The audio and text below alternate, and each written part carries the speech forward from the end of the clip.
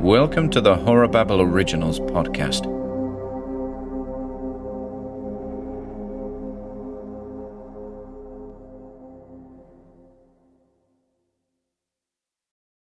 You're listening to Hammer and Nails. This is episode 4. Van Melsen Goes Back.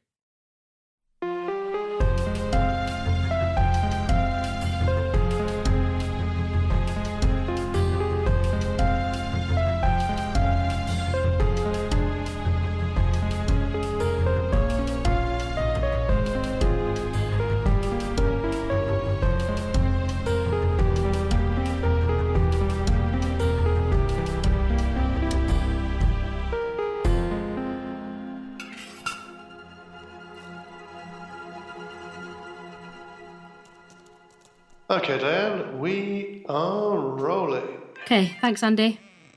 It's Trevor Stewart, Diane. Stick it on silent, I'll call him back. No probs. Hello, you're listening to The Woodrow Show. This is your host, Diane Woodrow. We'll be continuing our conversation with renowned paranormal investigator Peter Van Melsen today. Yes. As he recounts his investigation into the Hamerton Horror, the widely publicised case involving the fates of several teenagers and an isolated property on the Yorkshire coast. I'm sitting with Peter in the foyer of Rosedale Chapel, here in the beautiful Howardian Hills of North Yorkshire. We've discussed the discovery of Grant Smith's body at Sutton Bank, the unusual interests of the group of friends with whom Smith was involved, and Peter's misgivings regarding the strange house and its mysterious occupant at the centre of the case. Now, Peter, I believe you had an inkling as to where you might find further information regarding the whereabouts of this strange house. Yes. Fosbridge, near Whitby, the town of the reanimated. As I said, I was all but convinced I'd overheard talk of Robin's Cove during my time there, and, despite my reluctance to return in light of what happened there all those years ago, I was determined to mark the location of that strange house on a map. But before I discuss my return to Fosbridge with you, Diane, I feel I should bring you up to speed with what went on back in '98. The awful business of the dead coming back to life. Well, as is often the case, for reasons I've yet to establish, I might add, I happened to be passing through the quiet village of Fosbridge when, as fate would have it, a chance encounter with a nervous villager alerted me to the trouble at hand. I have to admit, trepidation was already upon me, owing to the general absence of life in the village, and the twitching of curtains in the numerous windows overlooking the deserted streets. It was following a glance in the direction of such a window that the talkative villager emerged from an adjacent door and flagged me down. Mrs. O'Brien, originally of Cork, had ostensibly recognized my gaunt visage from an article she'd read in Fortean Weekly, and had seized the opportunity to accost me. She was a frightfully pleasant lady.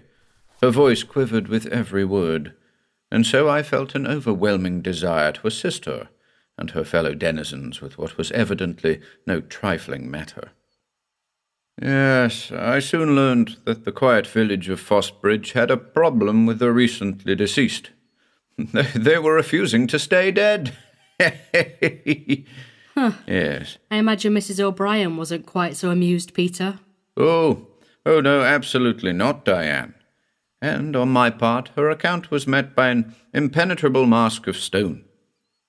Yes, if I recall correctly, she did laugh, but it was a cold and distant laugh, echoing amongst the rocks between Jupiter and Mars.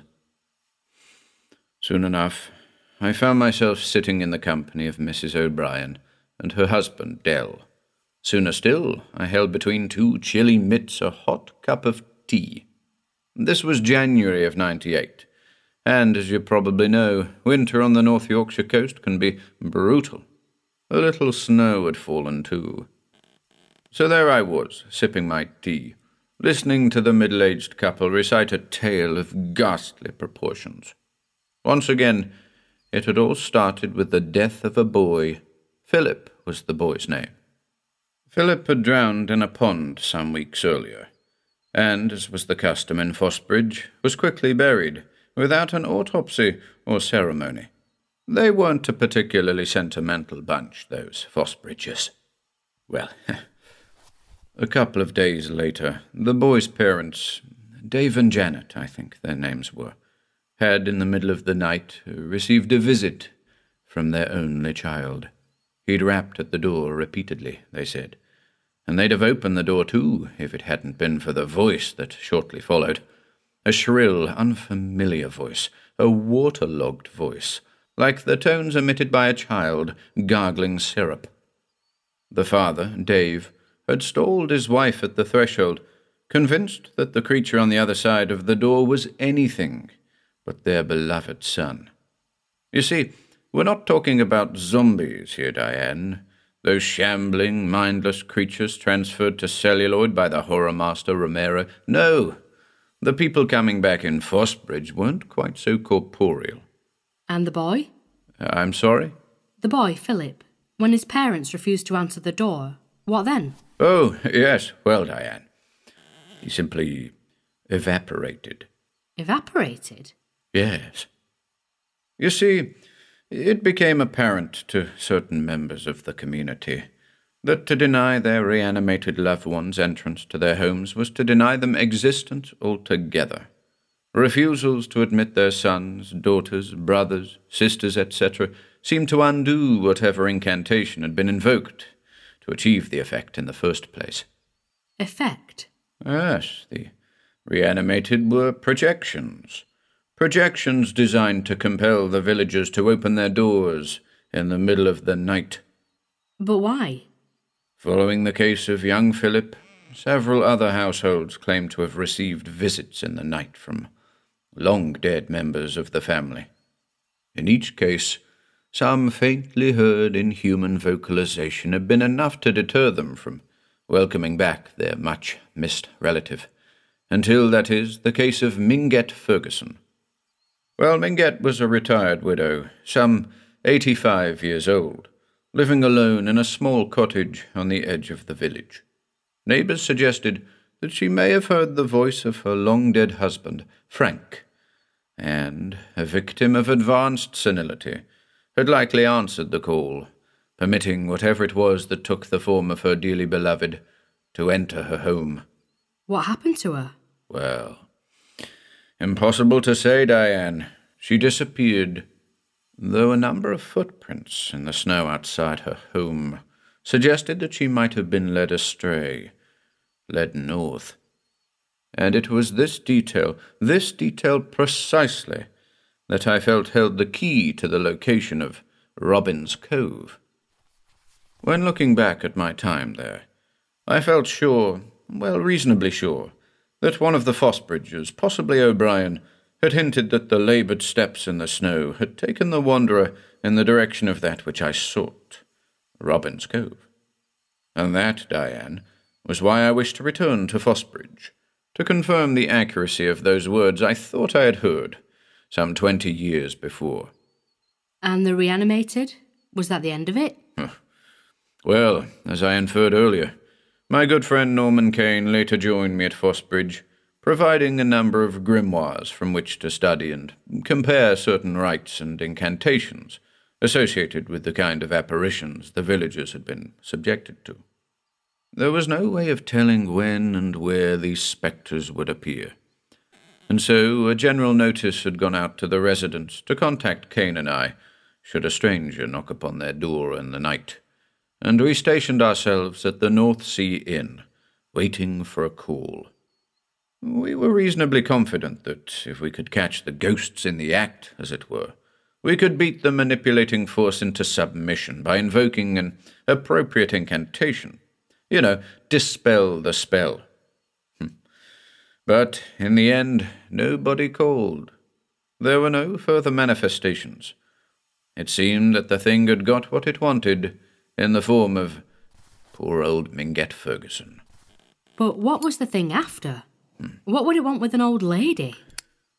Well, I've always held that the sorcerer responsible for the illusions in Fosbridge was after the very same thing that our would-be vampire in the Hamerton horror case was after. Essence, vitality, you name it. Sorcerer? Mm-hmm. In my line of work, Diane, a figure capable of tapping into the minds of strangers in order to conjure appropriate visions has to be a sorcerer of some kind. Yeah, a little archaic, but I'm an archaic man, Diane. I'm beginning to see that, Peter. Oh, there she blows. Nancy? Yeah? See to the doors, will you? Are we going to have any trouble with the gear, Andy? I shouldn't have thought so. It's weird, though. Weather forecast said it's supposed to be clear all day. It's April in Britain, Andy. Anything goes. Yeah, that's true. Please, continue, Peter. An advancing storm. You know, a friend of mine once described an advancing storm as imminent deliverance. Meaning? That we should yield to nature. Yes. But enough of that.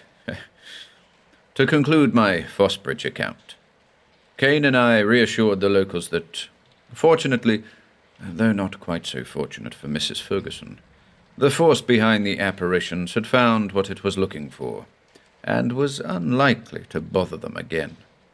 We said this half-heartedly, for we were mostly clueless. Nothing is certain concerning such matters. Then I returned to Rosedale, a little deflated, where I penned an article on the subject for the short-lived periodical Journal of the Unexplained. Deflated? Well, yes, we failed to intervene in time, and, well, an innocent bystander paid the price. You can't win them all, Peter. No, so they say, Diane. Oh. Anyway, 20 years later, and I was all set to return to Fosbridge. You see, I'd spoken to everybody I could on the subject. Cartographers, historians, etc., and nobody had anything definitive to say on the subject of Robin's Cove. I mean, several individuals I spoke to had heard of the place. It was just that they were unable to speak about it with any degree of confidence. Almost as though the mere idea of the place had been little more than a passing whisper on the wind, and to attempt to retain any knowledge of said utterance would have been too big a burden to contemplate. In the first instance, I invited old Norman to accompany me on my journey, but unfortunately he was otherwise engaged with a rare book fair in the Midlands, and so once again I set out in pursuit of my goal alone. I took a train to Whitby. This was the last week of October, and from there arranged for a taxi to escort me to Fosbridge.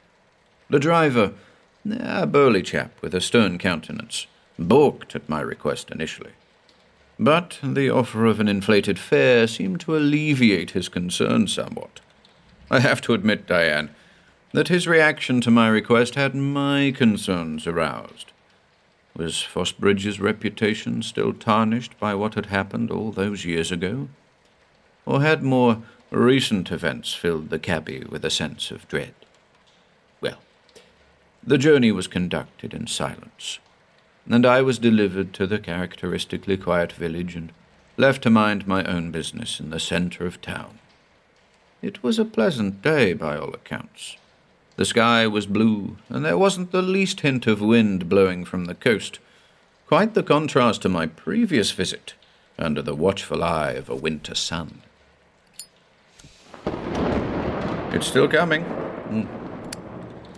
But although the weather was pleasant, Diane, the same couldn't be said for the atmosphere of the place. Now, as I'm sure you're aware by now, I'm a man who finds solace in silence, particularly when it's found in the calm streets of a quiet hamlet. But Fosbridge, as it appeared to me on that October afternoon, was positively barren. The shops I'd frequented back in '98 were all gone, either boarded up or for sale. And I can tell you, Diane, it looked as though some of those properties had been for sale for more than a couple of years. Well, I walked about a bit, observed the facade of what had once been the post office, and traversed the length of the main thoroughfare High Street, vainly, in quest of a tea room, coffee shop, or some other public place in which to pop in and say hello. Speaking of which, could I trouble you for another cup of tea, my dear? Of course. Why, thank you. Yes. I was beginning to understand the cabbie's reluctance to take me there. That foreboding atmosphere was enough to scare the birds away. And it seemed to me that that had been the case, judging from the complete and utter lack of vocalizations from creatures of the ornithological variety.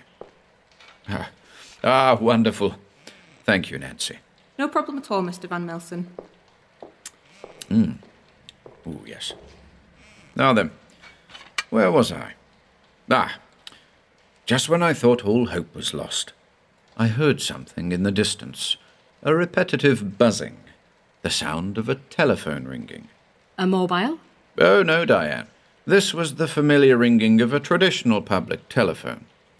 And as I neared the source of the drone, I confirmed the fact. Just picture it, Diane. The quiet street utterly deserted, the faded red telephone box calling out to me across the leagues of silence. To that box I was drawn like a moth to a candle flame.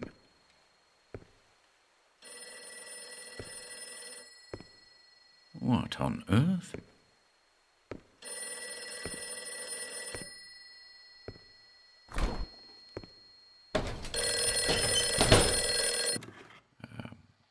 Hello? Peter, is that you? Yes. Is this... It's Mary. You know, Mary O'Brien. Oh, why, hello, Mary. What's going on here? Why are you calling a telephone box? Well, I needed to speak to you. Okay. Shouldn't we meet then? No, I mean, we can't. We can't? Well, why not? Because it'll see us, that's why. What will see us? The thing. It's out there, Peter, roaming the moors. Big and hairy it is. Doesn't look real. Just a big old ball of meat with a mouthful of teeth. Okay. It's been feeding on the sheep. What are you talking about, Mary? The beast. Out there, so it is. Okay, calm down. Start from the beginning. What's going on here? And off she went. From the decline of Fosbridge following the events of '98, to the recent attacks on sheep and other livestock on the moors nearby. Her fear was a living, breathing thing, much like the beast she had repeatedly described, a creature that was covered with coarse hair, a thing with a mouthful of razor-sharp teeth. Ring any bells, Diane? The Beast of Sutton Bank? The very same, yes. And exactly the description of the thing I'd caught a glimpse of on Manchester's Salmon Street. Ooh. I suspected that after the creature had attacked Smith at Sutton Bank, having fulfilled some sort of malign purpose, it might have been compelled to return to where it came from, to that strange house at the heart of a vast forest. And not the house of the illusory world, as visited by the Hamerton boys under the influence of punk. No, it would seek out the house as it existed in the waking world. For, after all, it was now a tangible life form. But what I hadn't suspected was the possibility that it would continue to hunt along the way, driven by an appalling and otherworldly bloodlust. And so, not wanting to further agitate Mrs. O'Brien, I tried to distract her from the subject of the beast by asking about Robin's Cove. And immediately, and in no uncertain terms, she warned me off the place, told me that under no circumstances should I seek it out, that the bay and the forest that overlooks it were forsaken, that only a fool would want to go there. I'm betting she told you how to get there anyway. On the contrary, Mary point-blank refused to reveal its location. And she wouldn't budge on the subject either. She was much too concerned with the matter of the beast. So, in the end, I had little choice but to explain to her that the thing on the prowl was more than likely headed in the direction of Robin's Cove, that whatever was out there Be it an occupied house or an abandoned estate, it was likely the creature's ultimate destination. Did that have the desired effect? Unfortunately not. My explanation might have quelled her fear somewhat, but she had no intention of sending me to Robin's Cove, and assured me that none of her neighbours would either. Forsaken, she continued to say, and that was her final word on the subject. That was it. She hung up and left me standing there in the telephone box. Charming. She was, yes, on both occasions. But if nothing else, Diane, I had been able to confirm that Robin's Cove did, in fact, exist. And so, once again, I returned to Rosedale with another nugget of information, and felt fairly confident with regards to my next step. The only step, really, considering all that had transpired thus far. I spoke with DCI Brent, who once again was at my door within 2 shakes of a lamb's tail, and brought him up to speed concerning the retreating beast, and the confirmation of the existence of the mysterious Robin's Cove.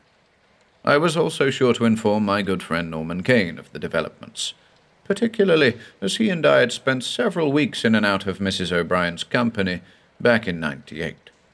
Which reminds me, Peter, isn't it odd that Mrs. O'Brien didn't want to speak with you face to face? I mean, you allayed her suspicions somewhat. It just sounds so odd.